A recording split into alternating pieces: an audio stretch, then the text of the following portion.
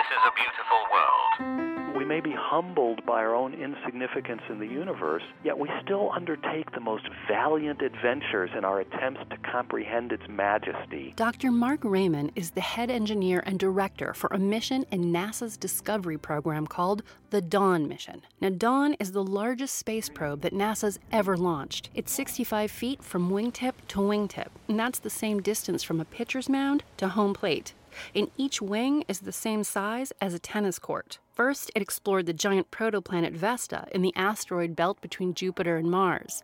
And now it's exploring a second, much larger world, the dwarf planet Ceres. It's this tremendous capability of ion propulsion that allows us to undertake this incredibly ambitious mission, the first one ever in more than 57 years of space exploration that has the capability to orbit 2 extraterrestrial destinations. Investigating 2 separate worlds on one space mission might not seem like a big deal, but it is. It happens in science fiction all the time, right? Go to some planet, do whatever you're going to do there, beat somebody up or make out with them, and then go to some other planet and do the same thing. But until ion propulsion became available, such a mission was impossible because it's far, far beyond the capability of conventional chemical propulsion. Raymond says that he first heard about ion propulsion in Star Wars when Darth Vader used TIE fighters to fight Luke Skywalker. TIE stands for Twin Ion Engine. But Dawn does the TIE fighters one better by having 3 ion engines, turning science fiction into science fact. Well, with ion propulsion, we start with the gas xenon, and we give the atoms a little electric charge. And that allows us to shoot the ions out of the ion engine at fantastically high speed, up to 90,000 miles per hour. Despite Dawn's advanced technology, the mission has had its challenges. 2 of Dawn's reaction wheels have failed during flight.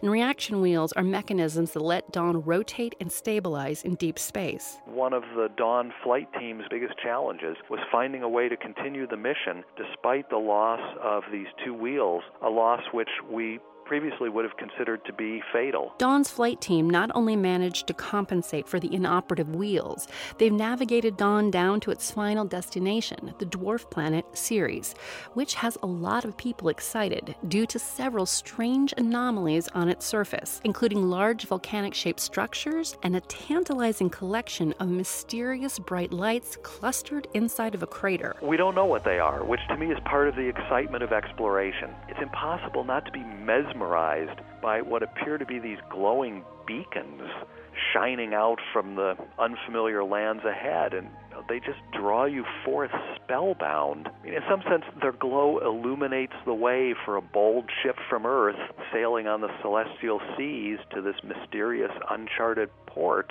While nobody knows what these bright lights are yet, many have speculated that they're a reflective surface like ice or vapor, even beds of salt, and some others have invoked the A word. Aliens. People do ask if these could be the lights of an alien city, and my response to that is, that's ridiculous. Because how can we know the Syrians live in cities? Maybe they live in rural communities. You can keep track of Dawn's progress on the Dawn mission homepage on NASA's website, where Dr. Mark Raymond keeps careful track of Dawn's amazing and exciting interplanetary discoveries. A beautiful world is a world in which we can comprehend the beauty, not only appreciate it, but we can understand it as well. That's what makes it beautiful to me. I'm Heather McElhatton, and this is A Beautiful World.